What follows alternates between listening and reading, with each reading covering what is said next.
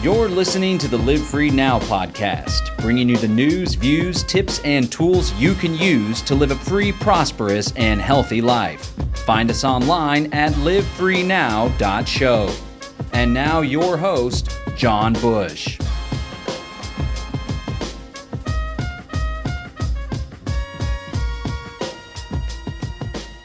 Welcome, ladies and gentlemen. Welcome to the Live Free Now podcast. I'm your host, John Bush, where every show we bring you the news, views, tips, and tools you can use to live a free, prosperous, and healthy life.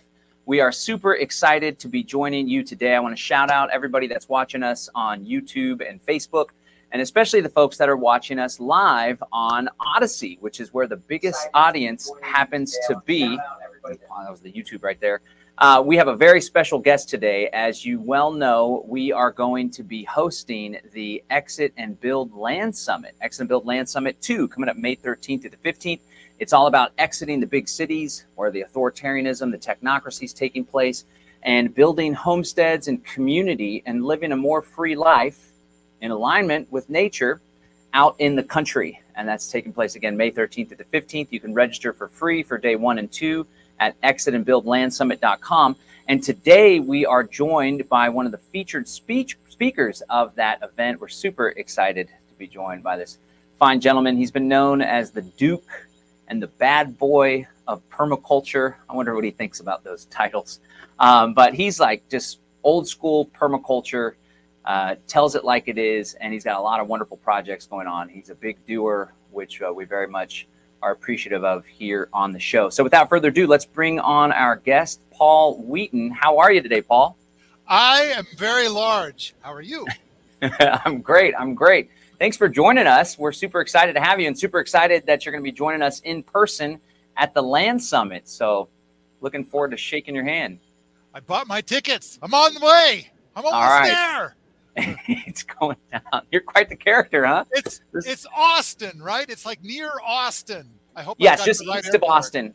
Okay. Yeah, you'll go into the Austin airport. I was born and raised in Austin, but we had to get the heck out of there because the city's not what it used to be. It used to be kind of weird and hippie. Now it's just corporate and California. So we prefer the surrounding counties and the surrounding area, and we're going to show you a real good time there in Bastrop. Lovely. Yeah. All right, well, let's get right down to it. So you are quite the connoisseur of permaculture, and I've been studying your material and super enthused about it. And one thing that I notice is it's like raw permaculture, like the real deal, not like fashionable permaculture or permaculture as a fad or anything. It's really the essence and the radical roots of permaculture. So maybe you could start by introducing yourself and sharing how you learned about permaculture and why you think it's so important. Well, I don't know what the different kinds of permaculture are that you were talking about. I do know that a lot of people that get started in permaculture, they love the herb spiral, and I'm not into the herb spiral, but there are many schools of thought under the permaculture umbrella. I like to think I'm a powerful advocate for the many schools of thought under the permaculture umbrella. So I think that there is a history in permaculture where there was a lot of unkindness inside the permaculture community, and I hope that we've resolved a lot of that so we can improve our overall forward velocity. As far as me, I try to encourage the many schools of thought, but at the same time, I have my school of thought, which can be a little different. And where you are, it's a warmer climate, and so the works of Geoff Lawton are probably a better fit than mine. I'm in Montana, so it's a little colder here. And Geoff Lawton's techniques tend to have a lot of swales, and my techniques tend to have a lot of hugelkultur. And then I'm doing a lot of work with natural building as well. I've got my own design that I call a wafadi. I've got my own design for poop management. Instead of referring to this material as a waste or putting it in a toilet or composting it away into nothingness, I have a system that I call a willow feeder. So we're going to take that material and feed it to a plant that really enjoys it after aging it for 2 years to make sure it's free of pathogens. I've got my own horticultural ideas, my own stuff about community, which of course your conference is going to be focusing a lot on that. And I don't know, I've written books. I have my second book. It's supposed to, big truckloads of books are going to arrive in like a week. I'm going to be flooded with my second book. The first book has done very well, and we've sold lots of that. I've produced movies. I've put out whole workshops as video. I have the permaculture playing cards. I don't know. I've made stuff. And then, of course, I think the thing that's the most important to me right now is I want to get more people to come here to my place and be part of what we call the Permaculture Boot Camp, where people can come for a week or a couple of weeks, or if they stay for a couple of years, I'll give them an acre of land. So does this help paint a picture? Is this the kind of thing you're wanting me to talk about? Yep, you're doing great. Well, let us know, how did you learn about permaculture? And then how would you define permaculture for someone that's never heard of the term before? I think for every permie you ask, what is permaculture, you get a different answer. And my answer is, permaculture is a more symbiotic relationship with nature so that I can be even lazier. How did I hear about permaculture? I know that was in 2001. So in the mid-90s, I was bonkers about gardening. And I kept going to a new property that was bigger and bigger and bigger. And then in 2001, I was on 80 acres, and I was doing all these gardening experiments that I thought no one had ever thought of. And some guy came along and said, "Oh, that is permaculture." What? So I got the books, and sure enough, I'm not inventing anything. It's already been invented.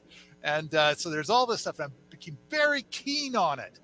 So that's where I got started. Somewhere around 2004, I got the idea that to drop my career as a software engineer and try to push permaculture forward, to not only move it forward for myself, but to move it forward for millions of others. And I think at this point, I've reached more than 200 million people.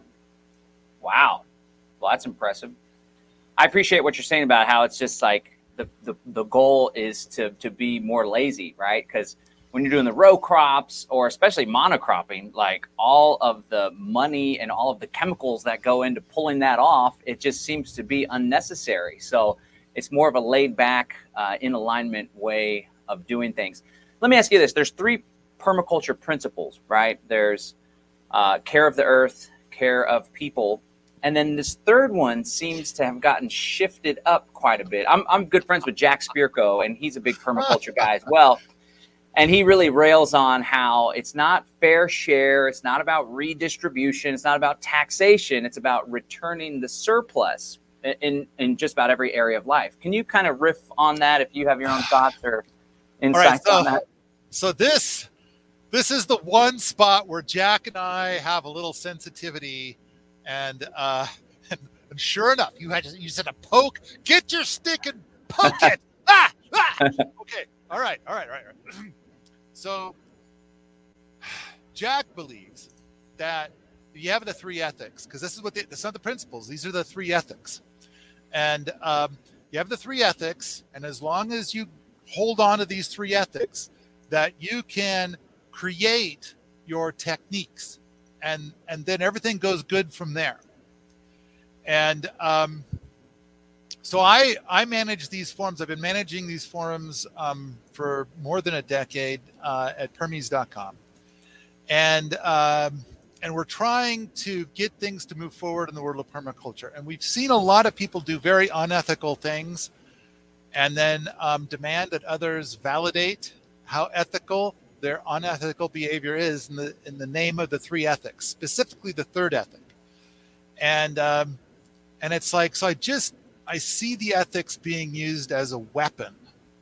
And further, I kind of feel like I did an amazing podcast with Toby Hemingway before he died, and in which I explored the idea. So Toby Hemingway is the author of Gaia's Garden. And I explored the idea of, would the people at Monsanto, would they embrace the 3 ethics and use the 3 ethics to validate what they're doing? and Toby agreed with me. Yes, they would. And I think Jack would say, no, it's not possible. But I think my interpretation of Jack's interpretation, which Jack gets upset about if I say it out loud, and I'm going to say it out loud because you foolishly poked your stick into the bear. That is, the three ethics do work the way Jack says, provided Jack's standing right there yelling at you, telling you that you have come to the wrong conclusion and that you're interpreting it wrong. Then they work fine. But if Jack's not there, I kind of think that the results are, it depends. It depends on the ethics that were already there within that individual and what their values are. And then they'll build upon the three ethics in the way that they've always built whatever, only now they're doing it in the name of the three ethics. That's my observation of what I've seen. I prefer a more Holzerian approach. So I always refer to this approach as the Holmgrenian approach. You get the three ethics, and then you get the techniques from that, and that makes everything awesome.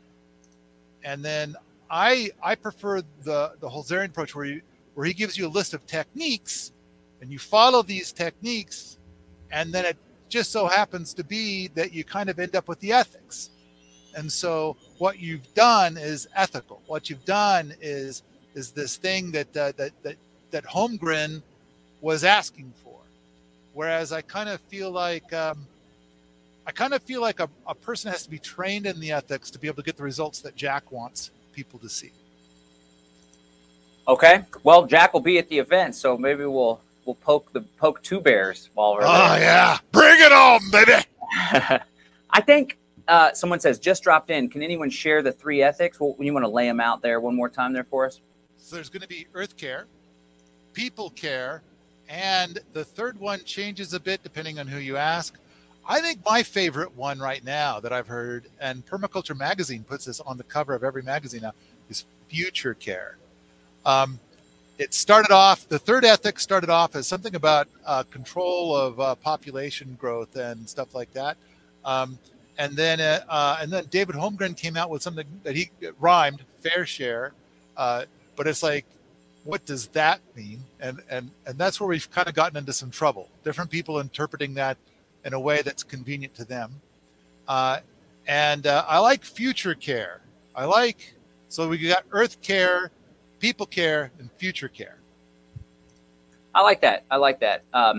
At the end of the day, too, I think a lot of people get caught up, and I'm the one that brought the question up, but a lot of people get caught up in the nuance of this and what does this mean? And you're not doing same thing. Like, I'm a big libertarian guy, and everyone's like, this needs to be interpreted this way. But at the end of the day, it doesn't really make much of a difference. The important thing is just to go out there and do stuff and figure it out as you go instead of getting lost in all the stuff. All right, moving on. So you are really focused on avoiding toxins in life. And, a lot of people are familiar with the carcinogens, DEET, BPA, and all sorts of stuff, right? Cigarettes and nicotine. But there happens to be quite a few things that are problematic and toxic that most people aren't aware of. Can you kind of talk about your philosophy when it comes to toxins, avoiding toxins, and why that's important? I like the idea that I choose to pretend. I choose to pretend that 1 million people will never experience cancer, and they would have experienced cancer without following something that I've said. And now they'll just never know it. So I have this crazy theory about cancer, and it's like, I'm not a doctor, and I'm sure that there are a lot of people that'll think that I shouldn't say these things, but I believe cancer comes from carcinogens. And I think it's Joel Salatin who has this theory that most Americans believe that cancer comes from the cancer fairy. The cancer fairy floats around and randomly picks something. Ding! You get cancer. Do, ding! You get cancer too. And that's how it works. But my theory is that it comes from carcinogens. And even beyond that, it comes from carcinogens that we know about and from carcinogens we do not yet know about. And so it's kind of like, oh, we found out that this stuff was giving people cancer. So what we did is we took it off the shelves, we tweaked the recipe a little bit and put it back out. It'll be at least 20 years until they figure out this causes cancer even more. So we're trying to find ways to do things. So here at my place, it's all about experimenting. We have all kinds of experiments going all the time.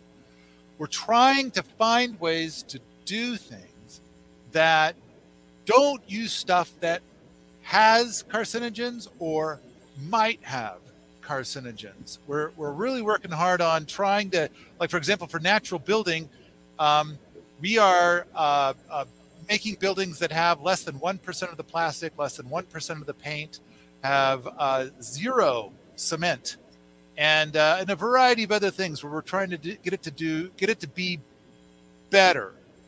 And we're having some success. We're having some pretty good success.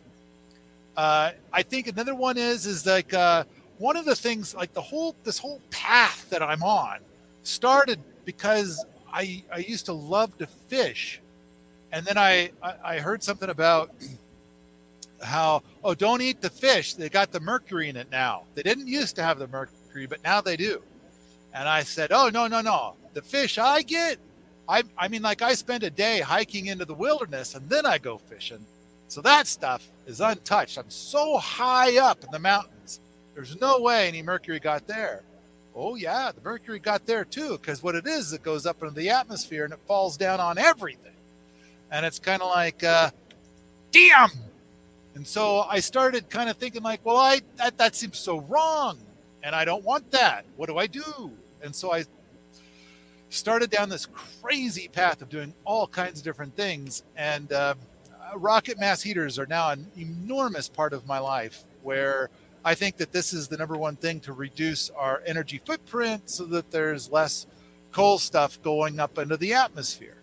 I could easily speak for about 12 to 15 hours about rocket mass heaters, but I suspect you don't want me to do that. No, go right ahead. Tell, because I know you've done a lot of work and there's like documentaries and stuff. Why is this important, and how simple is something like this to make? I've seen a lot of rocket mass heaters built in a day, and for about $200 worth of materials, and I've seen people save $3,000 a year by switching over to just one rocket mass heater. I mean, the thing that I think a lot of people have trouble with, I mean, it's a wood burning thing. It's a wood burning contraption. Oh, look, somebody loves my book. Oh, and they want to build a rocket mass heater. Neat. I shouldn't read that. Oh, that's distracting. Okay. So the thing is that could be built. Oh, the thing that people have a hard time believing or understanding is that if you use a conventional wood stove with a rocket mass heater, you can heat your home with 1/10 the wood.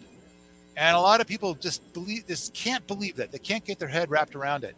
And so the key is with the rocket mass heater, first of all, if you've got a wood stove that's 75% efficient, they kind of believe, well, that leaves only 25%. And it's like, oh, no.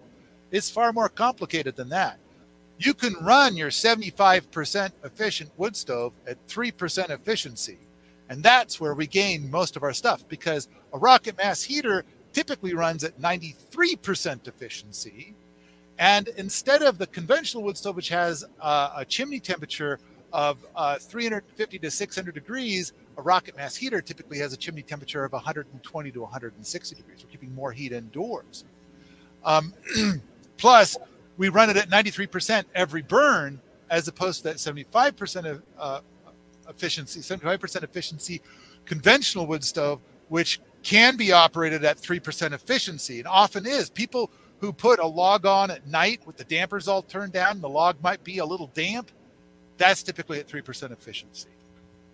And then I could go on and on and on, but the idea is that it's like you heat with so little wood that most of the people that operate these are just using the branches and twigs that naturally fall off the trees in their yard. They don't even have to fire up their four-wheel drive pickup truck and go out into the wilderness to go get, 12 cord of wood. Yeah. And when it comes to energy reduction too, you want to reduce the energy output of the human being as well. And so picking up the twigs and stuff, I saw you have a whole chapter in your ebook about what to do with twigs.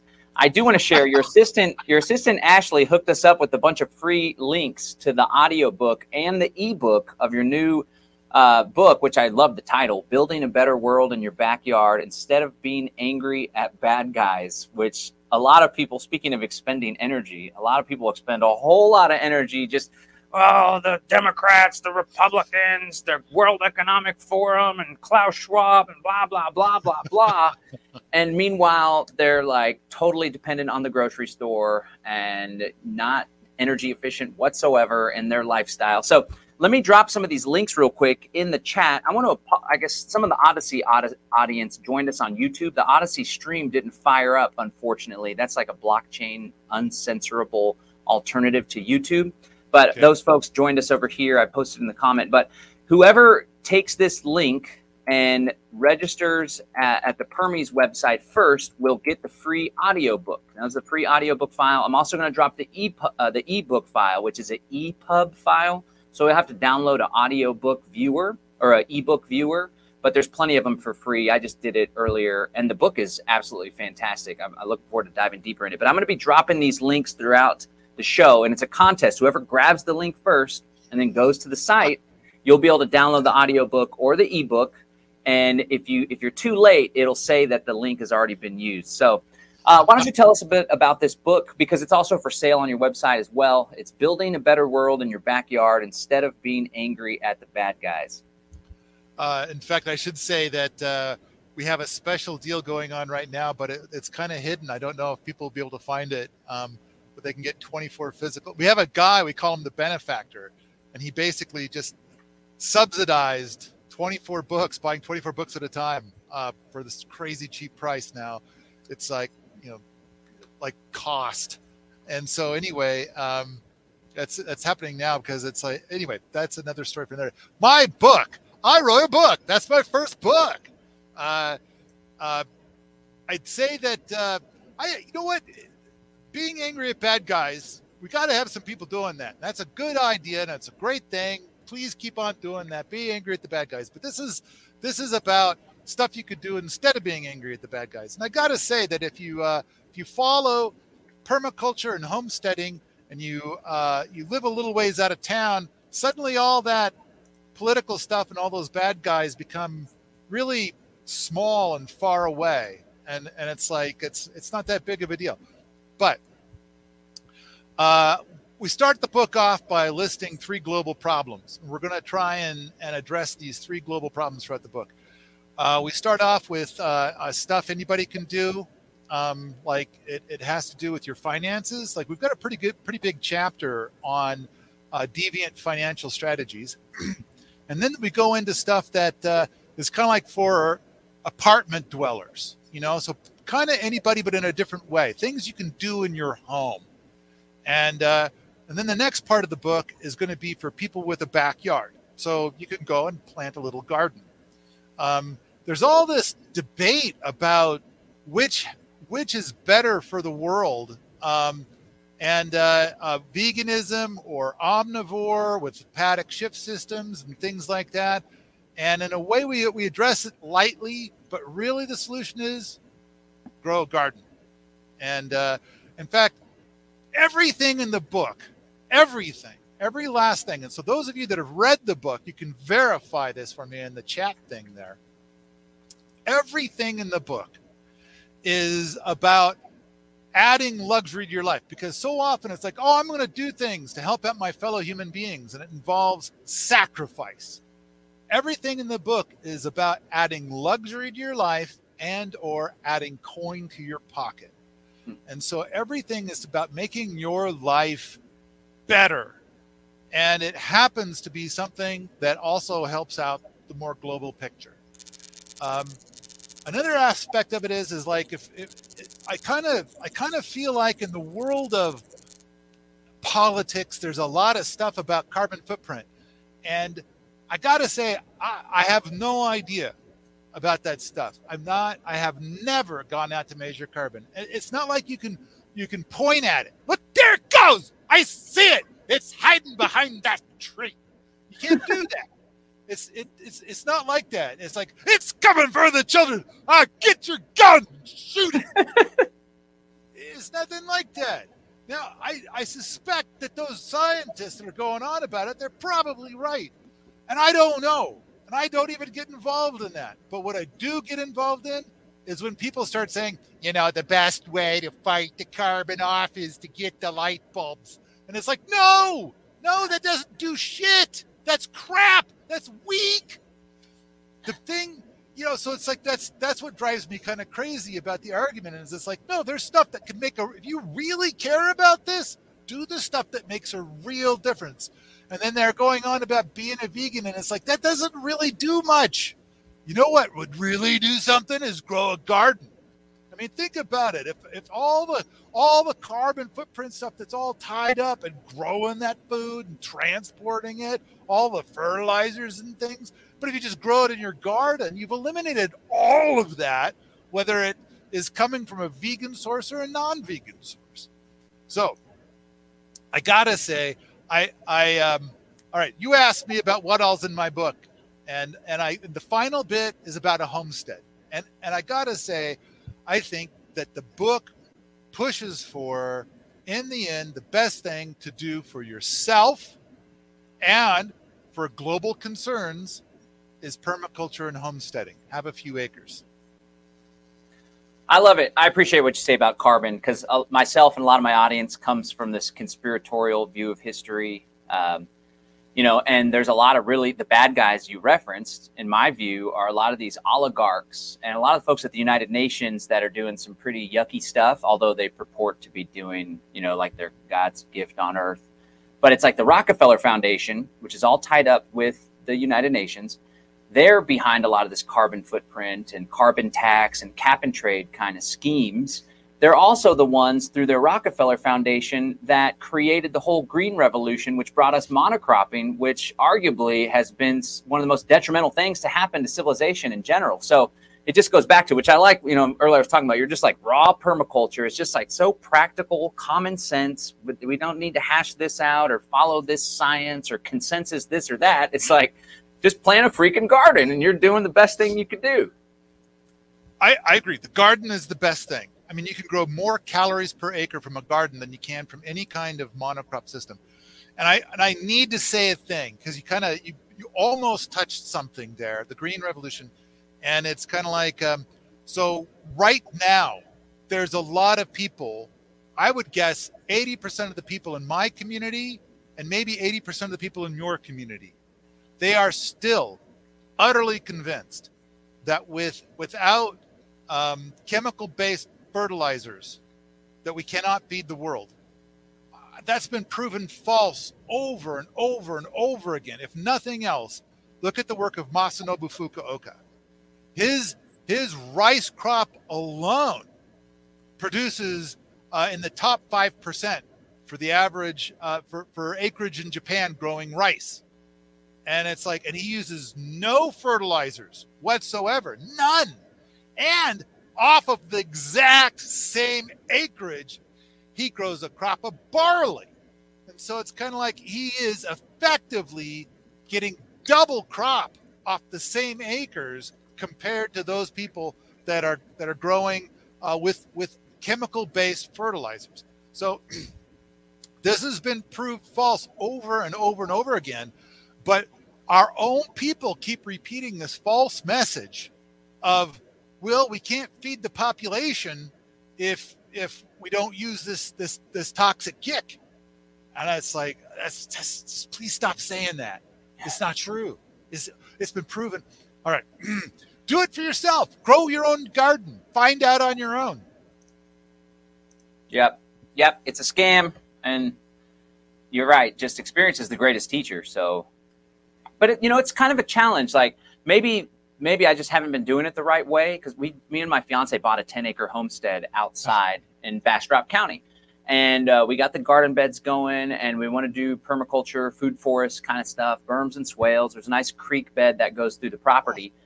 But, the challenge is, and I need to dive deeper into your book and your whole philosophy behind it, because time is so limited, because I got this business, we got this event coming up.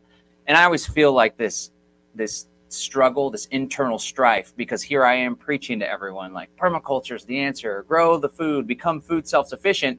But meanwhile, like, we got our garden beds set up and then they got decimated in the winter and we haven't even planted again for spring. Now we got some starter plants. I know you have a problem with starter plants too.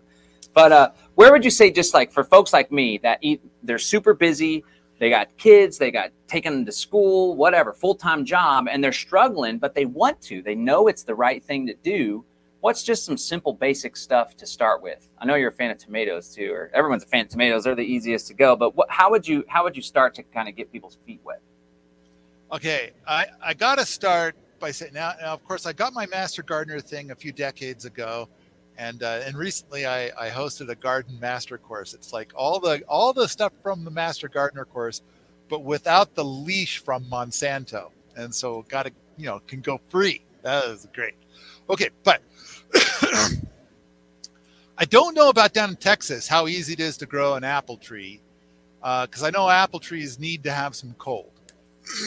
Now, up here in Montana and in the colder climates, I'm sure everybody in the colder climates has seen an apple tree that nobody cares for. Nobody's doing anything with it, and yet it just puts out like hundreds of pounds of apples every year, no matter what happens. It's absolutely uncared for, and yet there's food. Now, what I want to make a permaculture system with a buffet of different foods that's like that apple tree. You don't take care of it, but it pumps out food. Now, if you do take care of it, it'll give you twice as much food. But if you don't do anything at all, food just keeps coming out. And this is kind of like what you were describing. Kind of like, well, garden takes, work. And it's like, if you do it the conventional way, it does. And in my book, the Building Better World book, the biggest chapter is the chapter on gardening. But I kind of feel like I don't want to get too carried away with gardening because I can. And but this chapter basically says, let's come up with a system where you can grow twice as much food with 1/10 the effort. And the thing, of course, that I advocate is hugelkultur, which is soil on wood stacked about 7 feet tall. So you're adding a lot of texture to your landscape for a lot of different reasons. It does a lot of things for you. And then the next thing is like, let's plant a lot of stuff that'll be perennial. And so I think in Texas also, you guys do a good job growing sunchokes, I believe. So it's the highest calorie crop per acre that's known is sunchokes. They're perennial, and they seem to love abuse. Now, I wouldn't make my entire diet be sunchokes. Soon in the comments, you'll see the reason why. It comes with a comedy package. But there are foods that like annuals that will reseed themselves. I'm sure everybody who's done any gardening at all has seen a volunteer tomato. So they grew some tomatoes, and then the next year they didn't plant tomatoes, but there's 7 of them growing out in their garden. Where did they come from? Well, a rotten tomato fell on the ground, and it made it through the winter, and then it germinated in the spring, and it took off, and now it's pumping out a whole bunch of tomatoes, and never planted a tomato plant. So there's that. So then annuals that can reseed themselves. Wouldn't it be amazing if we could develop a variety of tomato or most of the food crops we enjoy that really does that volunteer thing so well that we start to complain about what an invasive species it is. Wouldn't that be amazing? Then you could be the laziest gardener ever. You just pitch a couple seeds out there and it takes over, and then you've got all this food on your 10 acres and you can't even get it to go away. And it's invading your neighbors, and then they hate you and love you at the same time. I love it. That's the kind of invasion we need in this world. It looks like we're finally streaming live to Odyssey. So we got 96 people watching on Odyssey. We have 114 here on YouTube and some stragglers there on Facebook. So thank you, everyone, for tuning in. We're going to shift gears and talk about community. I understand you have a new book that you're working on. The title's Permaculture Thorns, a book about trying to build permaculture community. It's currently in draft form. So that's really what this event is all about. We're going to talk about homesteading. We're going to talk about off-grid technology. We're going to talk about food production systems. But really the big idea is, in order to find more freedom individually, but also in order to create more freedom collectively, and in alignment with that third ethic, how can we create lasting freedom that the future generations can enjoy? So there's not always this struggle and this tension and these wars and all this terrible, terrible things in the world. I strongly believe that intentional community is the way forward with that path. So maybe you could talk about what you're doing at Wheaton Labs. I know you'll have like the Ant Lab, and you have folks that are living there, and there's like long-term renting, and people can be a permanent fixture on the community. What's that all about? And then you don't have to mix it in now, but I definitely want to talk about conflict, because you bring it up in your book, how like, yeah, we should all live together. It's cheaper, it's easier, it's better for the environment. But the biggest thing to worry about is there's always those personality conflicts. So let's talk a bit about community. Okay. So the book I wrote, Permaculture Thorns, it isn't a book that I wrote because, I mean, I was sure no one would ever want to read it. But it was more like I wrote it because I had things I had to say. And so I wrote all the stuff I had to say and put it into the book. And it's out there as a draft form. And I thought, one of these days I should turn it into a real book. And but then we had a Kickstarter, and I said, hey, if we get this much money in our Kickstarter, I'll give everybody at this dollar level a draft copy of this book I was working on. And so then they got it. And I have been shocked at how many people have actually read it. And not only that, but when people come here and they have questions about things, they want to talk about permaculture thorns more than rocket mass heaters, more than build a better world, more than anything else. I have people that are just aching to talk about permaculture thorns. So the thing is that I think everybody, well, I'm not going to say everybody, I think many of us are convinced living in community would be awesome. The upsides are just phenomenal. It's like live in far greater luxury for less than half the price. And then you've got like these cool people you're hanging out with all the time. And of course, there's a reason why we don't do it. And the reason is the drama is just nuts. It's just, so it's like, okay, how do we turn up the volume knob on the benefits? And then we grab hold of the knob about drama and turn that down to like from a 9 to a 0.5. You know, how do we do that? And Permaculture Thorns is not a book about how to make community. It's about how I am trying to figure this out. And I think later there'll be another book where it's like, you know, hopefully, look, I figured it out. Now, I can say that most intentional community, when they get together and they try to get things to work out, the old model was consensus. There's some new ideas coming around, and they're not a hell of a lot better. But basically, the consensus model is a simple one, and that is the idea that if decisions were made within the community using democracy, it would be tyranny of the majority over the minority. So the minority would have to just be trampled on. And then so then the idea with consensus is that we're only going to change what we have if everybody agrees to make the change. And that means that if there's one person that says no, then we don't do the change. Now what you have is tyranny of the minority over the majority.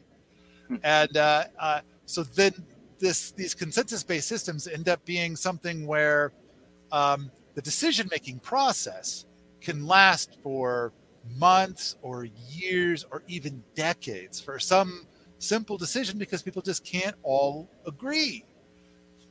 So I tried living in community where it was a consensus based. I have a lot of philosophies about that. And then I basically came to the conclusion of like, there's a lot of systems that are working, and I want to try something that's closer to that.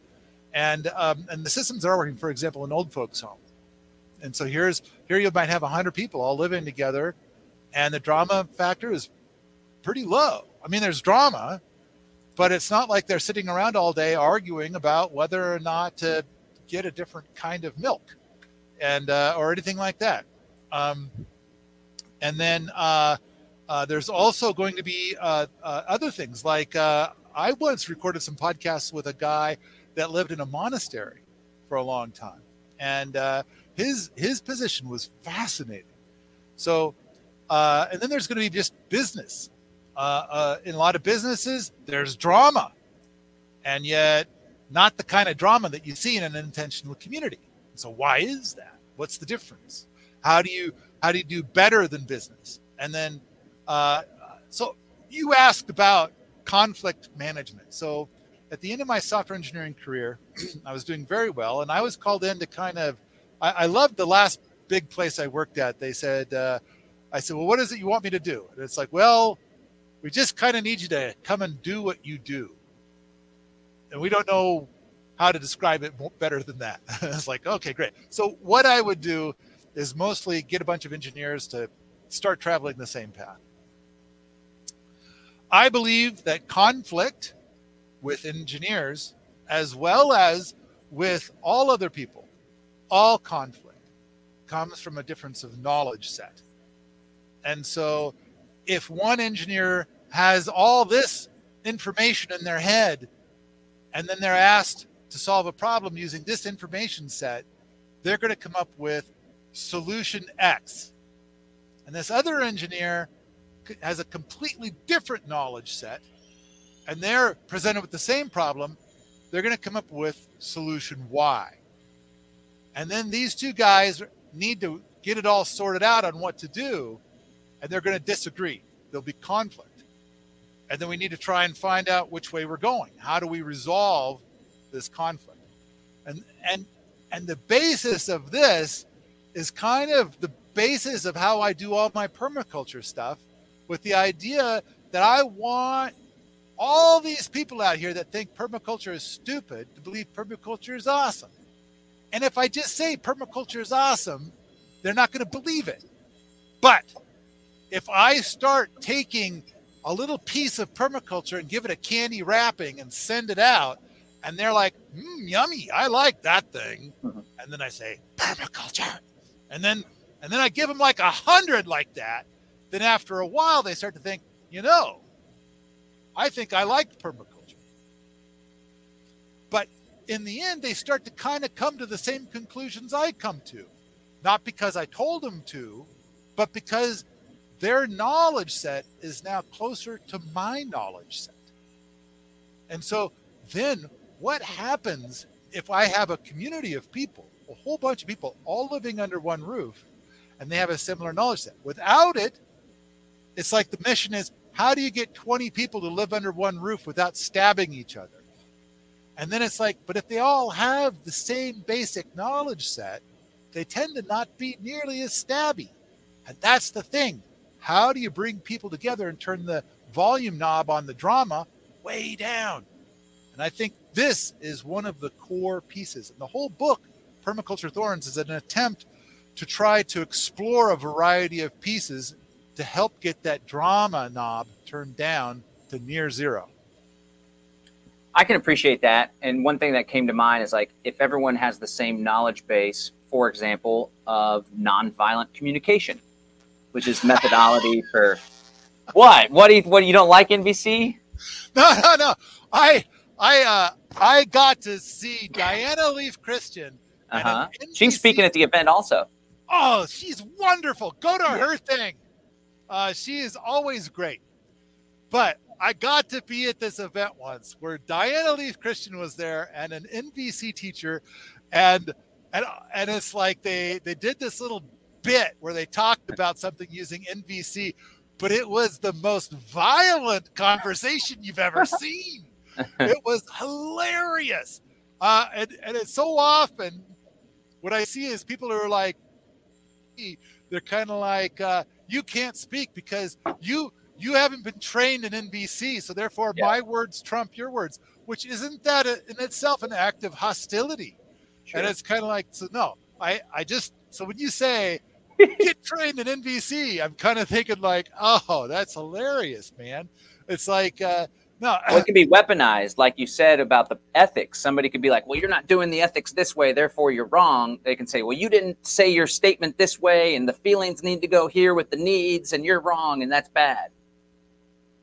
Yeah, I've also written a book that no one remembers, and it's also available in draft form.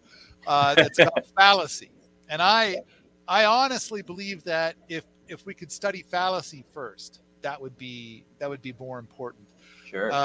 But true. No, I think NVC is great if you want to hear other people, and you want to try to have your words reach people that it wasn't reaching before. NVC is good for that. Okay, now let's talk about Wheaton Labs, and you guys got living there. Now, I'm not intimately familiar with y'all's structure there, but from what I gather, just from an outside perspective, you're the one that owns the property, or it's your business. And this is how we wanted to do our first property, because my fiance and I wanted to do an intentional community. We got this 10 acres, and we're going to do community there. But for this property, partly because it's 10 acres, we can't subdivide it really. This George Bush quote, George W. Bush, if folks remember him, he said it'd be a heck of a lot easier if it was a dictatorship, just as long as I'm the dictator. And so with the first property that we're purchasing, like I specifically wanted to be more in control so as to avoid the drama. If somebody's there and they're living there and they're just all of a sudden stirring up a storm, then we can give them the boot. The next property we do, I want it to be a little more experimental and a little more egalitarian with like a private ownership and a commons synergy. But is the buck stop with you at Wheaton Labs, and what's that like? And it's a rental situation. Can you talk about the structure you have and how that's working for you? So I like your quote about the dictatorship, although that guy was silly. Yeah. And wasn't he the guy terrible, struggling to spell tomato or something? But or potato. It was potato. No, that was quail. I can't remember. Anyway, that guy was silly. Although isn't that the guy that gave us that awesome word scientifical? They were called Bushisms. He gave us all sorts of funny stuff. I love that word. We're going to do it in a way that's scientifical. And so that's a great word. Okay. So he gave me license to make up words whenever I want. He's the best. But the thing is kind of like, so for a while I lived in a community that was a central leader, a dictatorship, and it was a mess. And it's because I learned that I did not agree with the values of this dictator, and I don't want to go into the 12 hours of the stuff I have to say about that relationship. But I kind of felt like the thing to do was like, okay, I'm going to buy land and I'll be the dictator. And it's like, but why would anybody want to come and be part of a dictatorship? And it's like, well, first of all, they need to learn my values. So I started recording a podcast. Now I've got like 600 podcasts out there. And so then people can like get an idea of what I'm made out of. And I mean, of course, Permaculture Thorns helps. Building a Better World helps. The new Skip book helps. All these things I've been putting out for years helps people to understand what I'm made of. And so then they can understand. And it's like either party can terminate this relationship at any time. So if you come onto my land, you can split whenever you want, and I can ask you to leave whenever I want. And so then you've got to get an idea of like, yeah, but I don't want to come do permaculture, like 20 years of permaculture only to get the boot. And it's kind of like, all right, then you need to get an idea of what I might boot you out for. And so you might want to listen to a few of my podcasts, maybe read my books, things like that to understand. Because when I went to that community before, and I'm just a member of the community, then I ended up choosing to leave. And so I feel like I wasted a year of my life being there. And other people, I mean, for permaculture people and for the kinds of things we're trying to do and the values that we don't want to go someplace and leave. We wanted to go someplace and have it be our last place. We want to put down really deep roots and do amazing permaculture stuff. And if we're going to make a shed, we want to enjoy the value of our handmade shed for the next 25 years. We don't want to just walk away a year later. So you need to know who is your dictator. Now, I kind of feel like the thing I'm shooting for is that someday there'll be 100,000 properties all across the United States, each with a little dictator on it. And if you don't want to go buy your own damn property and start your own damn thing. But maybe out of this 100,000, there's somebody who you think is cool based on your values. And by living in community, it's like a tiny fraction of the cost and double the luxury. And it's kind of like, that sounds sweet. Now, the whole reason why I'm even exploring this space at all is because where I used to be, I was on 80 acres. I was telling you about that 80 acres earlier. And I became, once I heard the word permaculture, I became absolutely enamored with the work of Sepp Holzer. And I realized that on that 80 acres, the most I would ever be able to accomplish is 0.8 Sepp units. So like, while I'm watching all this awesome movie stuff, he has this 3-in-1 movie set that's amazing. The most I'll be able to accomplish is 80% of what he's accomplished in that movie. And he ain't even dead yet. And it's like, but what's in my head is 3 Sepp units. And I'm kind of thinking like, I want to do 3 Sepp units. I don't want to do just 0.8 Sepp units. And it's like, so how am I going to pull this off? And one thought is like, you know, I could hire people or something. And it's like, yeah, then the best I could do is 1.2 Sepp units. The best. What I need is to be with other people that are as passionate about all this stuff as I am. Only they might be slightly like into different things. So this one's into cattle, and that one's into hogs, and this one's into big crops, and this other one's into honeybees or whatever. All these different things, and that I'm living in a community with these experts. And now, and by the way, now I have 8 Sepp units of stuff in my noggin that I want to accomplish. And so it's like, definitely need people to do this. So part of it is like you go out onto a piece of land and it's like there's only so much you can do by yourself.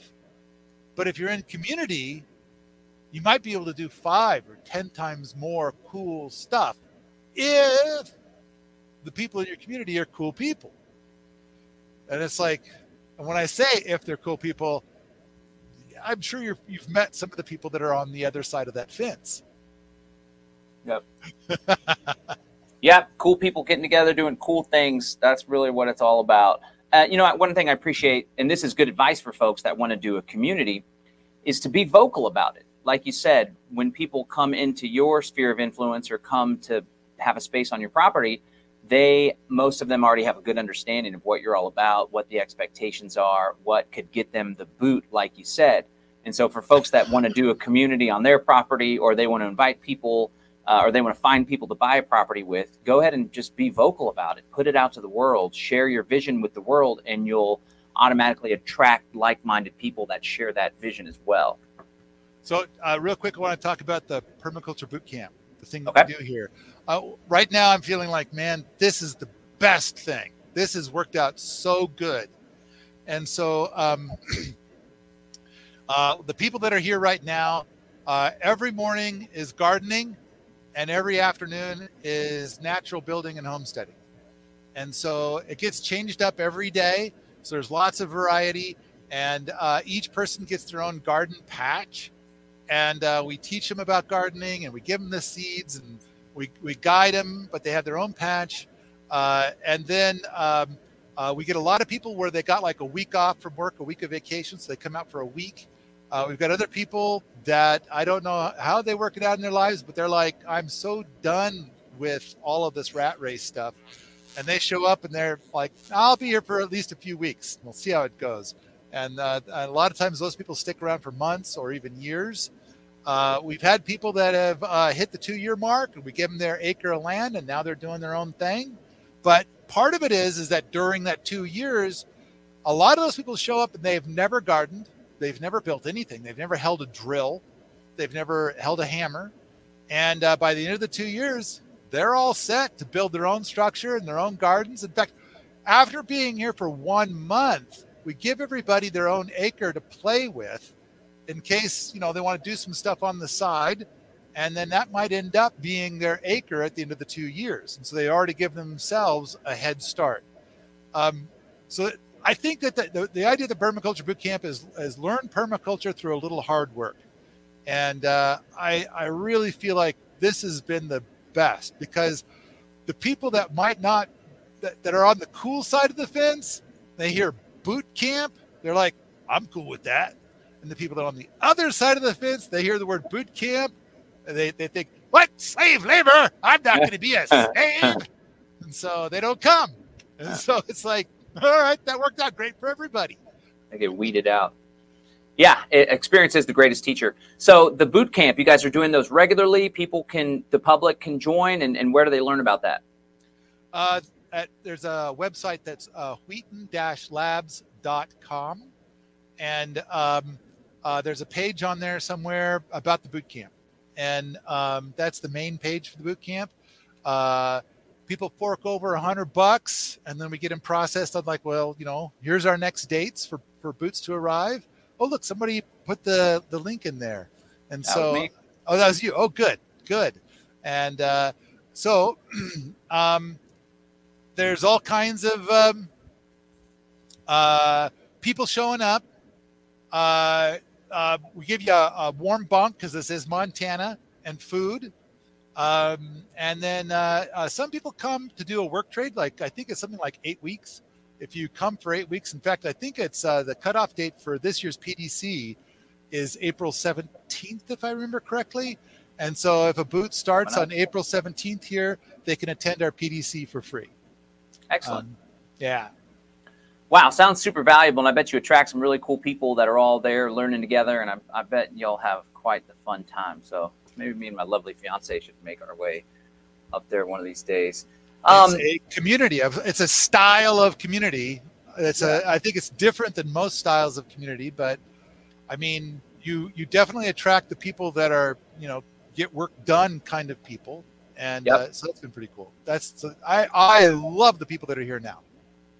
Cool. They're my friend Nicole Sauce. She's in Tennessee. She's close with Jack. She's going to be speaking at the event as well. She has a GSD crew, the Get Shit Done crew. I imagine there's a lot of folks like that up there. When folks, we're about to let you go. When folks end up staying for long term, do they do a land lease? Is that how it works? No. What we do is, so we need to maintain the thing about either party can end this relationship at any time. And so basically, there are people that are like, I'll never go there because I could get kicked out at any time, and that's unacceptable. And it's kind of like, I think that worked out for the best for everybody. And then there's other people that come here and it's like, I understand Paul's values. I love the idea of being in a community where if somebody arrives that's not to Paul's standards, or if they arrive and they are and then they change to where they're not, I like the idea that person goes down the road, because that's a big cancer on communities, is having somebody in the community that's basically poisoning the entire community. Mm-hmm. And so it's like, how do you live in a community where the people that are awful are somehow expelled? And how do you live in a community where that person isn't you? So no, there's no lease. It's all set up so that you could be asked to leave at any time. And if you want a place with a lease, not here. Right on. No, that makes sense. Nobody wants to be forced into a situation and they just got to stick it out because there's some legal contract. Somebody says, I've been to Wheaton Labs. It leaves an indelible mark, and I'm looking forward to more marks. I love that. Awesome. That is cool. Great. Yeah, that's a good comment. Before we let you go, can you give us a teaser of what you're going to be talking about at the Exit and Build Land Summit? I need to ask my assistant, Ashley. I think that the summit said, can Paul speak on these two things, like as if they'd be mashed together, like permaculture and community, just like the book. And I said, well, what if I gave two presentations, and they would be one on community, like from the Permaculture Thorns book, and then one on permaculture. Although I would kind of like to get an idea what flavor of permaculture to talk about, but I do know that my assistant has like a lot of ideas, and it's like, okay, let's get this presentation put together. So you're asking a perfectly valid question, and my answer is, yeah.